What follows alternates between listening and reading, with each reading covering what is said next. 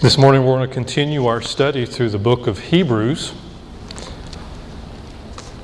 And after the music and after the prayer time that we've had this morning, and even after the Christian growth group period that we've had with Sister Karen sharing with us about the ministry there at Salem College, I've been chomping at the bit to hurry and preach this morning. I was afraid somebody was going to take the opportunity and go further than where I wanted to go, but the Word of God is good, right? And the passage that we're looking at today, as we have prepared ourselves for chapter 9 by going through the first 8 chapters, and as I anticipate the next 3 chapters after chapter 9, 10, 11, and 12, and 13, certainly I can't wait, because as most books in Scripture, particularly in the New Testament, when we look at it from the structural perspective, we see more times than not there will be a theological portion at the beginning that prepares you for some practical application to follow. And the book of Hebrews is that way. We have been learning about just how great Jesus Christ is, how much He is better than all of the other things that we are comparing Him with by means of the author's help. But when we consider what the circumstances were of the original hearers, it makes an incredible practical point. But we can't get to that until we understand who Jesus Christ is. As we sit here this morning, we have to understand, and we were sort of helped out this morning, even in the Christian growth group through testimony, that there are those who have abandoned church and true worship of Jesus Christ because they're put off by insincere, disconnected, and self-righteous pursuits of church people. Our postmodern world makes it even easier by convincing us that we really don't need to play by the same rules that we've always played by, or by the rules that all those other people have played by, if we don't think it's important to us or if it's not relevant to us. Since there's no absolute truth, or at least any spiritual truth, we can be okay, while at the same time everybody else being okay, even though we disagree, even though there's points in which we differ. It's okay, we're all just going to get along. So with that mindset, let me ask you, how do you approach worship? When you came today, were you just dressing up? Did you leave the house just checking the box off, saying, okay, here's another week I've gone to church? Perhaps you're at the point in your life where you were still sort of coerced into coming to church.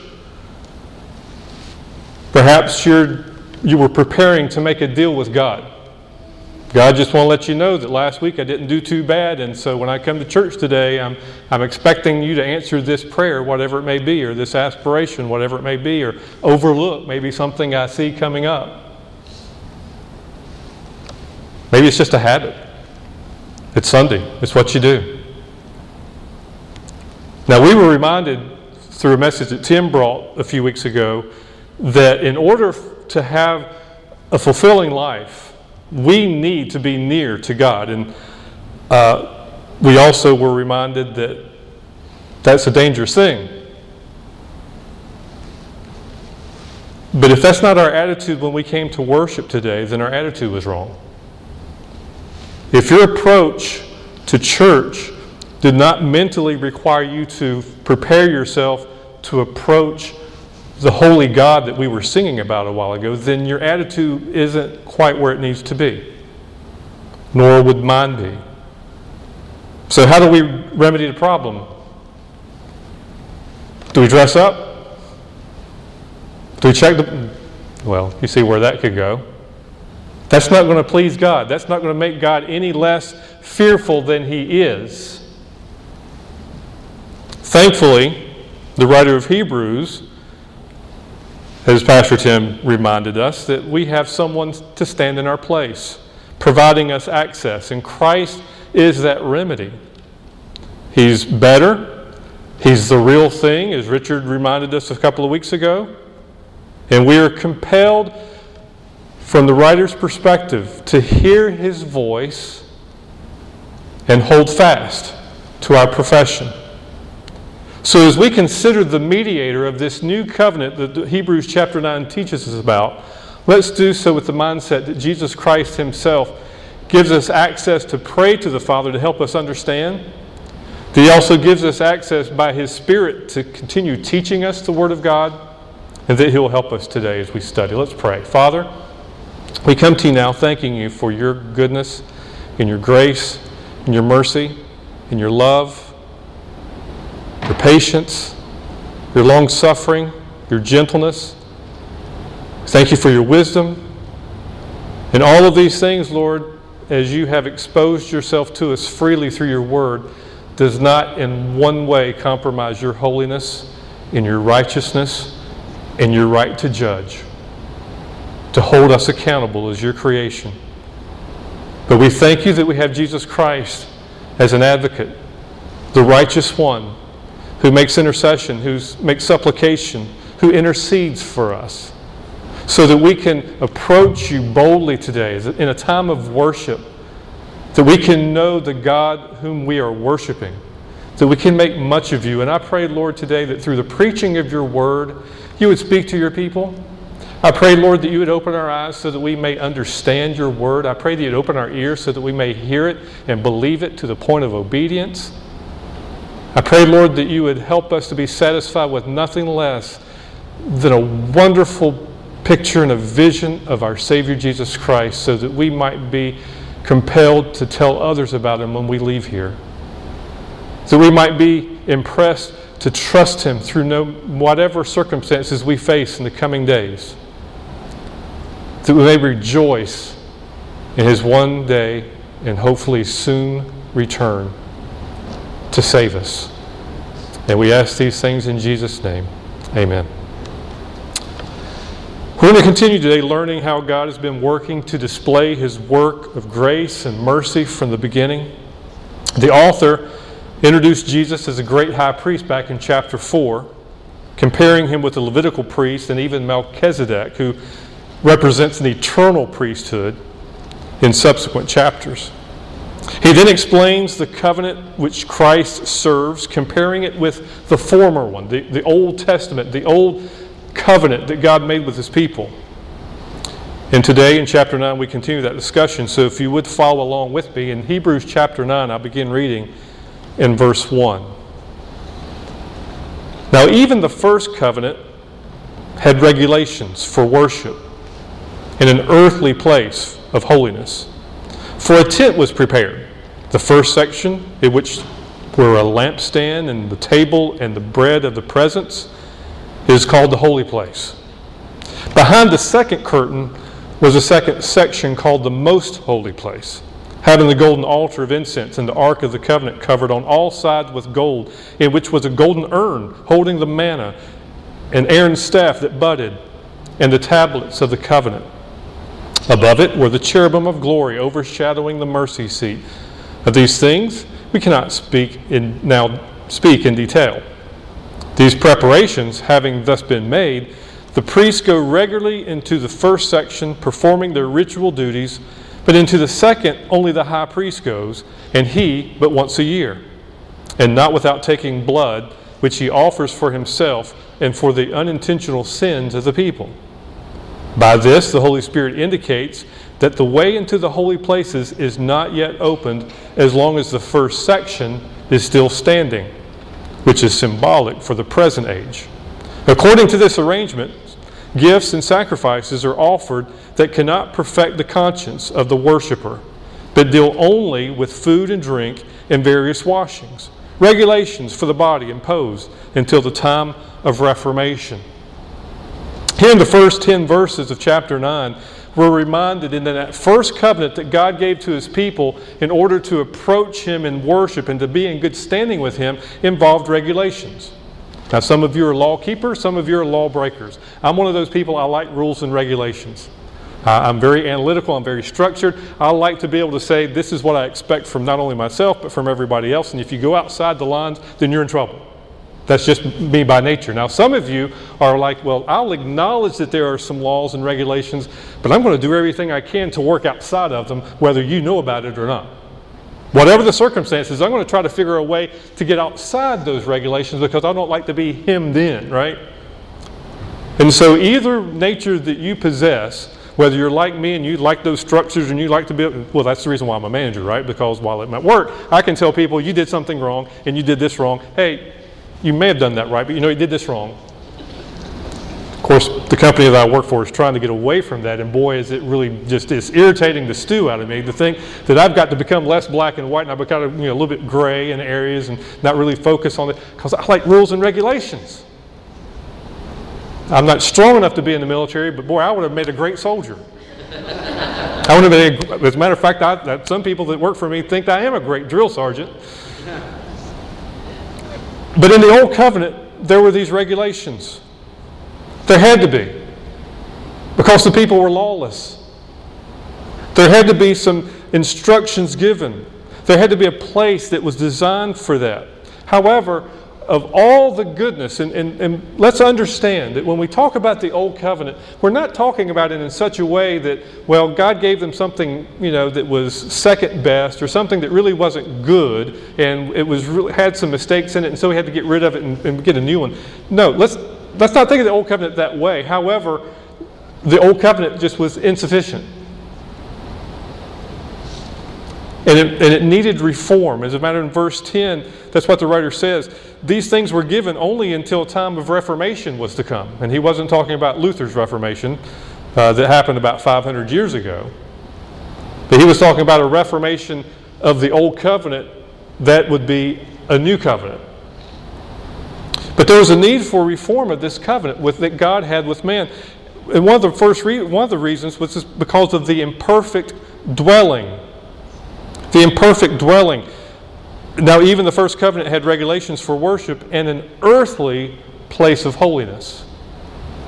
Well, if you know anything about this earth, if you know anything about this world, as we were reminded during our prayer of confession, there's really not much holy about it.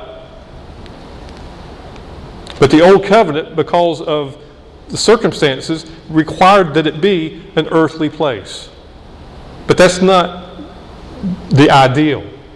That's not the perfect residence with God to have an earthly place, but that's what it had. It was an imperfect dwelling. Now, it was intricately designed.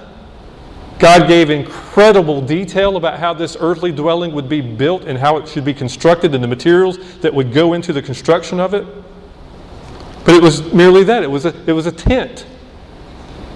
And even though it would eventually become encased in a temple, that wasn't permanent.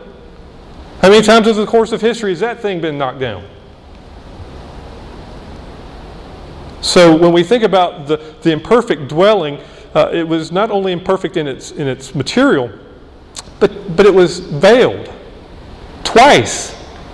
When we come to worship, we all get to participate together, and it's not because, well, Pastor Charlie, he's going to come and he's going to pray with us, then he's going to go in that room over there, and he's going to go before God all by himself while we wait out here and hope he comes back out alive. But that was worship in the Old Covenant.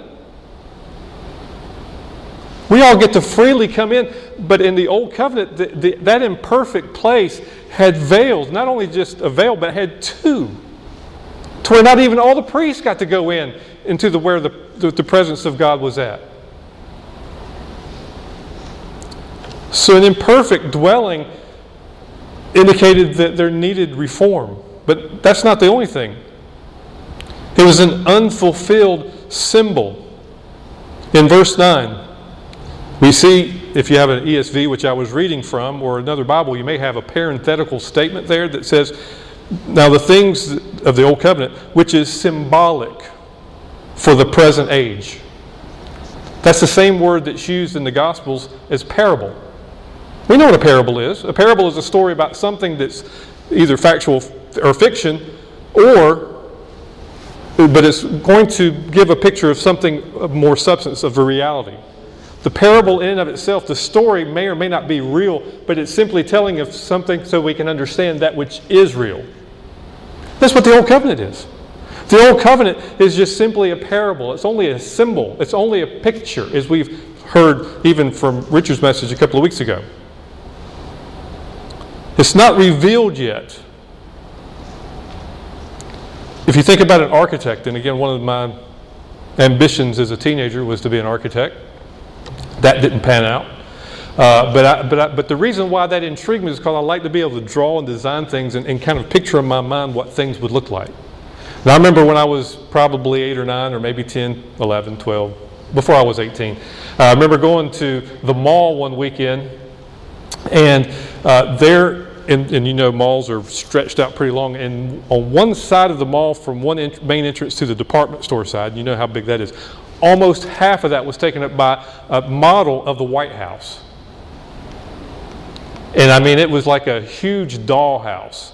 I mean, even the little chandeliers had tiny little lights all the way around it. All the furniture was constructed to make it look like you look at the big picture, like, if you're at a watchtower and you're looking down, you can kind of see everything. Or when you're flying in an airplane, you kind of look down as you're approaching, and you can look out and see downtown and all these huge structures. This past Wednesday, we had the opportunity to fly into New York, and you think about all those tall skyscrapers, and if you ever walk through New York, you just get lost in all of it. But it is really cool when you're flying in, and you look out your window, and it looks like a Monopoly board. And you're just like, oh. And I remember as a young person walking around this mall of the White House, being so overwhelmed by, this is kind of neat. And in sort of envisioning myself being in one of those rooms, which I don't have access to. But thinking that there's a room there, and there's a room here, and but I know it's got to be a lot bigger than that.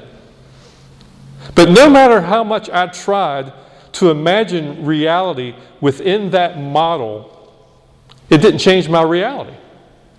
The only thing it could do was elevate my aspiration of what that reality was.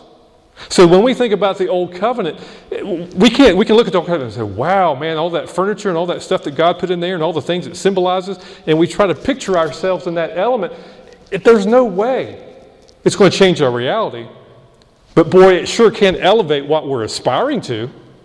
Boy, it's really giving me a picture of something much better than this, and I can't wait till it gets here. But the Old Covenant was insufficient in that not only was there an imperfect dwelling, but it was an unfulfilled symbol. Verse 9 also tells us it was incomplete purity.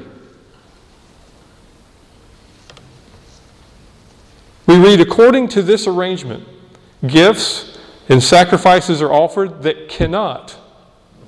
That means it can't. It cannot perfect the conscience for the present or of the worshiper. Our conscience, what is that? Well, Lord willing, in a couple of weeks, when we look at chapter 10, talk a little bit more about the conscience. But the conscience is simply that part of us, of man's innate awareness of wrong in his life and his sense of guilt because of it. That's John MacArthur's definition. But it's basically that inside of you feeling that you know what's right and wrong. The book of Romans, Paul makes it very clear we've all been created with a conscience. The evolutionists would love for us to think that we're nothing but an advanced animal, but that's where the creationist has the advantage of saying, you know what, that's what makes us different. God created it all, but He made man in His image. And part of that image that He created man in is giving him the ability to see what is right and what is wrong. We have a lot of influences in our world today that try to help us determine what is right and wrong. Unfortunately, we've got way too many political influences in our life that are trying to tell us what's right and wrong. We've got way too many commercials on TV that will show a picture of something pitiful, and they'll try to make you feel guilty about it and make you sense of right and wrong. There's people that you work with that their lifestyle will try to influence you to the point where you're trying to determine in your mind and in your soul this is right or wrong. Let's make it very clear that while all of those influences will help shape our lives and will help determine what we do with our lives, let's understand that there's only one standard of right and wrong, and God has given it to us. So that if we feel guilty about something, or if we feel like we're above the guilt, that it's all in relation to His Word and His law and nothing else. Now, His law and His Word may be reflected in some other things you see in society. It may be reflected in something else that you see in your life. But let's make it very clear. If you're going to spend your time feeling guilty about something, make eternally sure that you're only feeling guilty about that which is going to be eternally truthful. Not the sad picture you see on TV or somebody's story that they give you or somebody's compelling argument for you to do a certain thing. But when we think about the truth that God has given us and the guilt that comes when we break His law, when your conscience says, this is right, but I'm going to do this other thing anyway. When you've done something against God's law and you feel an overwhelming sense of guilt, the old covenant can't take that away. Not for good. That's the reason why the priest would go in. He would take your sacrifice, he would sacrifice it on the altar, and he would go before God to make atonement, so that there could be atonement through that blood on your behalf. But guess what you had to do again? And again. And again. See, the old covenant, all of these gifts and offerings, all these things that God called His people to do through that old covenant was not able to perfect the conscience of the worshiper. In other words, you wouldn't be in that situation. You couldn't come into this auditorium and truly worship God because, is my sin really taken care of? Have I done something since that last sacrifice? Is there anything else that I'm guilty of that's keeping me from having true fellowship with God? The old covenant cannot do that perfectly. And then there's also, just by definition, it was temporal. The writer of Hebrews says there's in verse 10, these things are imposed, these regulations for the body are imposed until the time of the Reformation. It doesn't say if there ever came a Reformation. It doesn't say hopefully there will be a Reformation of these things because this is not perfect, but until the time of the Reformation. You see, you could only go all the way back to Genesis chapter 3 and know there was coming a sacrifice that was going to be completely perfect through the seed of the woman Eve. It was going to be through him being bruised on his heel by the serpent that he was going to crush that serpent's head. That he was going to bring complete, total, final victory. But the old covenant couldn't do it completely. It could just give us an imperfect picture. It could only be an unfulfilled symbol. It could only do it in an incomplete or imperfect dwelling place. So we see here in the first 10 verses that there was a need for reform. And as we've already seen in our study, Christ is that one who stands in our place as the high priest, and He's the one who brings reform. Verse 11, but when Christ appeared as a high priest of the good things that have come, then through the greater and more perfect tent, not made with hands, that is, not of this creation, He entered once for all the holy places, not by means of the blood of goats and calves, but by means of His own blood, thus securing an eternal redemption. For if the blood of goats and bulls and the sprinkling of defiled persons with the ashes of a heifer sanctify for the purification of the flesh, how much more will the blood of Christ, who through the eternal Spirit offered Himself without blemish to God, purify our conscience from dead works to serve the living God. Reformation has come, people. I hope that you're enjoying that Reformation today. I hope that you have experienced the redemption that Jesus Christ has provided for us through His blood. You see, there was a provision of redemption. Jesus, who ministers in heaven, the true tabernacle, has entered into the holy place and purifies our conscience from dead works, those rituals, those things that only foreshadowed the eternal work that would perfectly satisfy a righteous God, that cannot save us. It's Jesus who is the Reformation. It's Jesus who redeems us. It is Jesus who cures us from this problem, who enables us to come into this place of worship and not have one person who's been specially selected to worship for us, but we can all come together and worship Him in spirit and in truth and sing the songs together of praise and joy. We can pray together out of empathy because of our sinfulness. We can lift each other up and pray for one another in supplication. Amen. And know that the Holy Spirit that lives within us is purifying our conscience from the guilt that comes from our sin, even as we confess and repent. This is good news.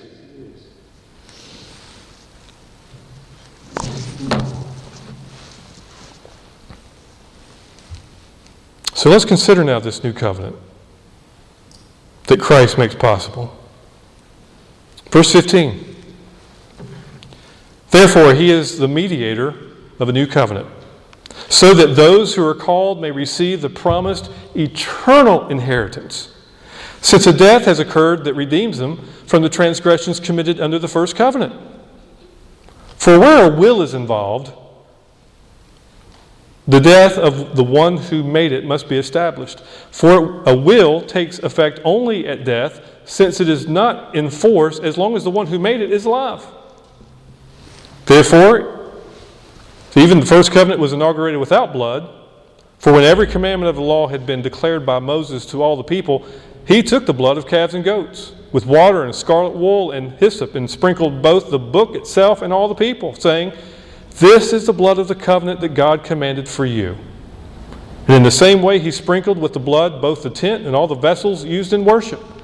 Indeed, under the law, almost everything is purified with blood, and without the shedding of blood, there is no forgiveness of sins. Thus it was necessary for the copies of the heavenly things to be purified with these rites, but the heavenly things themselves with better sacrifices than these. For Christ has entered not into the holy places made with hands, which are copies of the true things, but into heaven itself, now to appear in the presence of God on our behalf.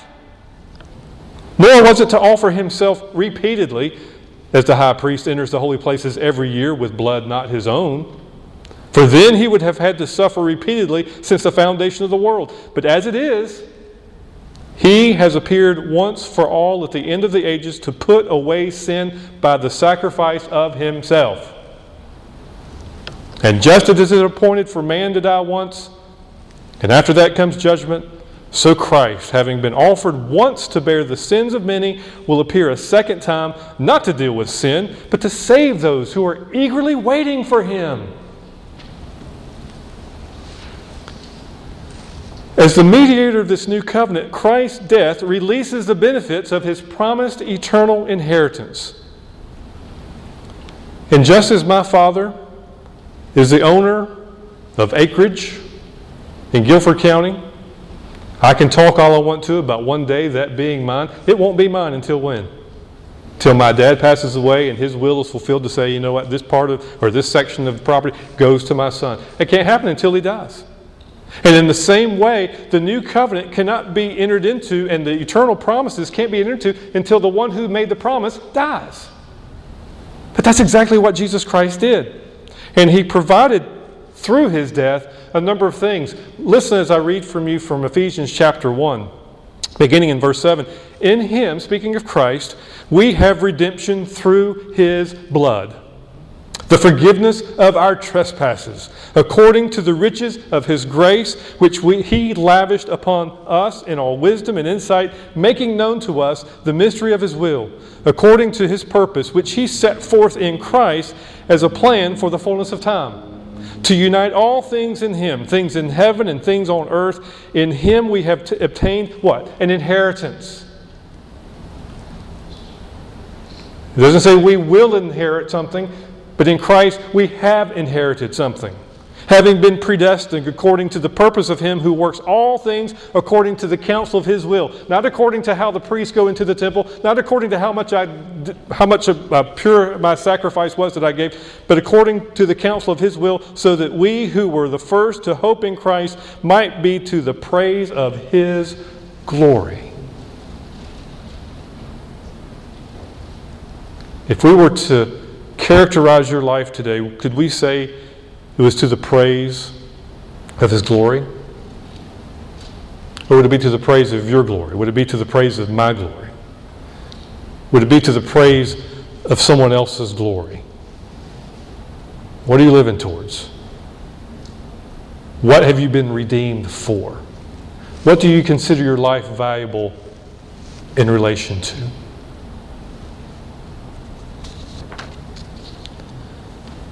His death has released the benefits of His promised eternal inheritance was promised to us. However, it is His blood that eliminates the need for repeated sacrifices. That's important because, remember, 2,000 years ago, 2,500 years ago, you wanted to worship God, you went into a temple, and someone else on your behalf would go in today.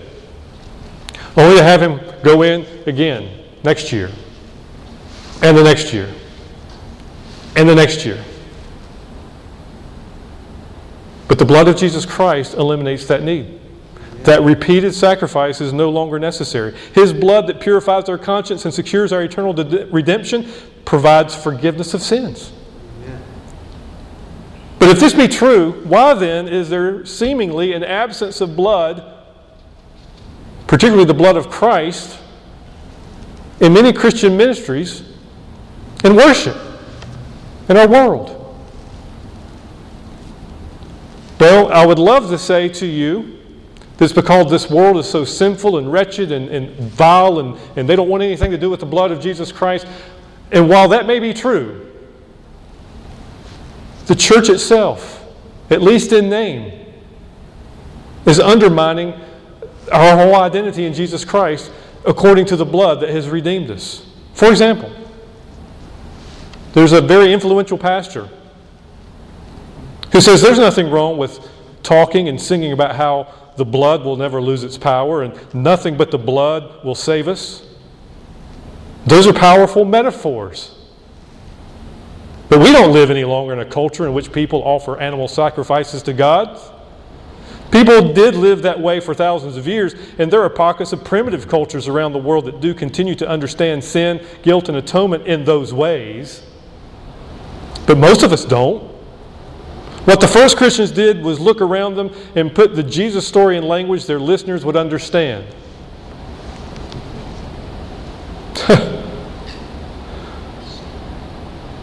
But that's a very prominent, influential leader within the church today who makes that statement about the blood of Jesus Christ. You know, it was good for 2,000 years ago when people were actually sacrificing animals, but since we don't sacrifice animals anymore, let's not talk about those metaphors.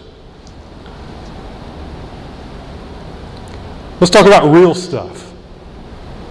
I'm sorry. You can't talk about real sin and real forgiveness without real blood.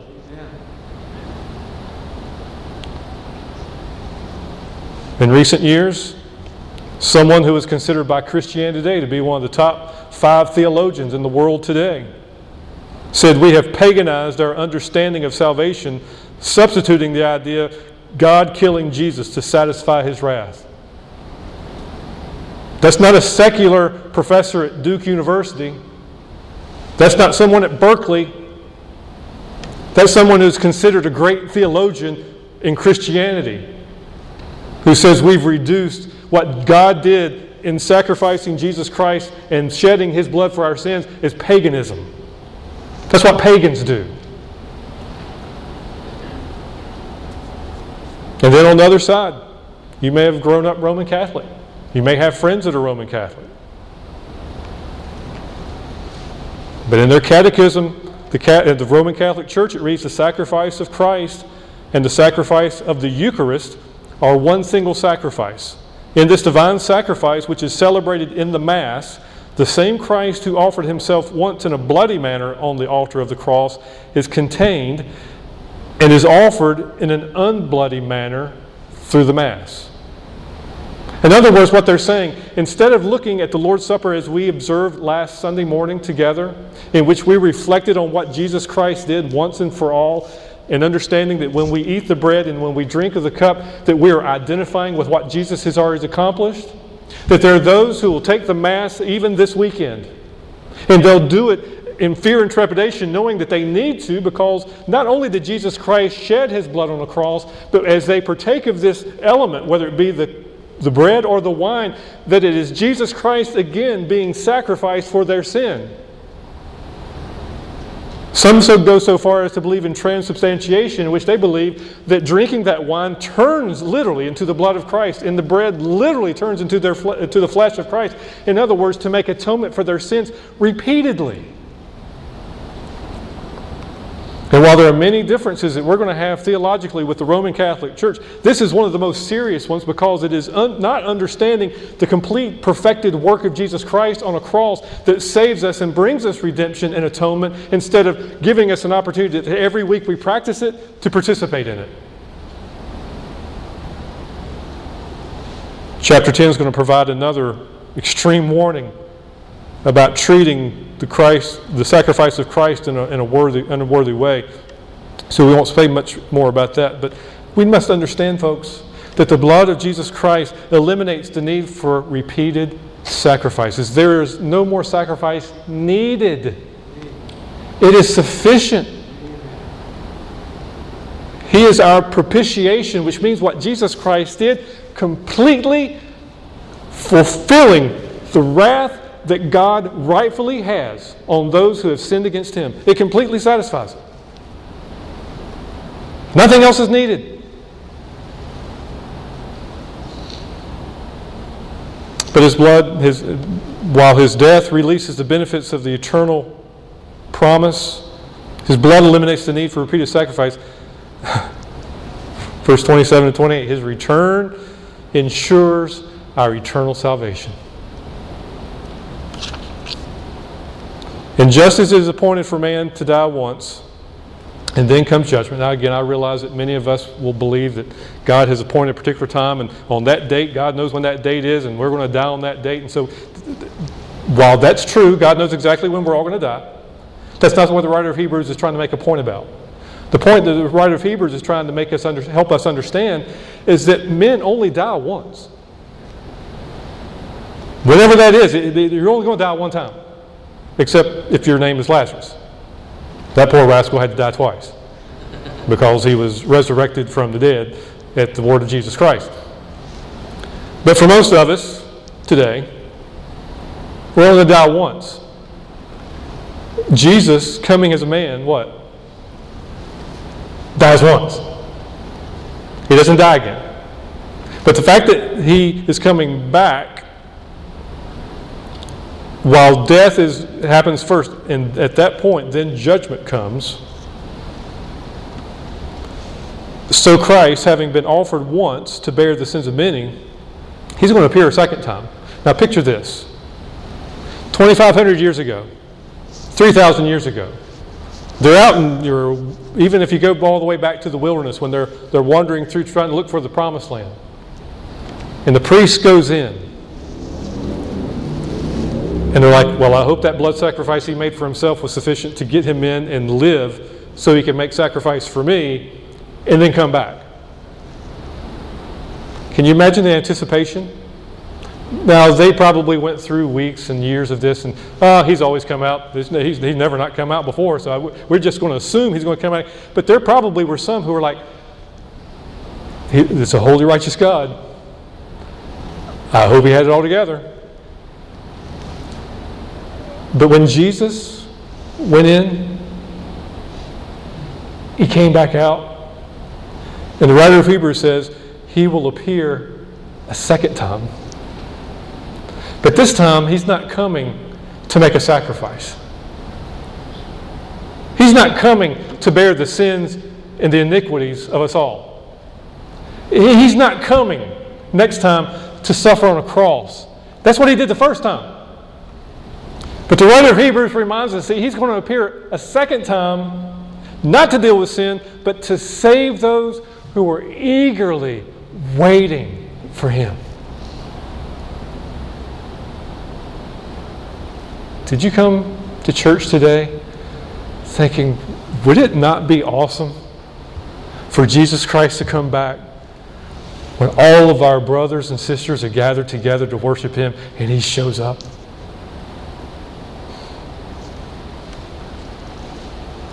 We're already here. We get to go up together. We get to meet the Lord in the air and forever be with Him together.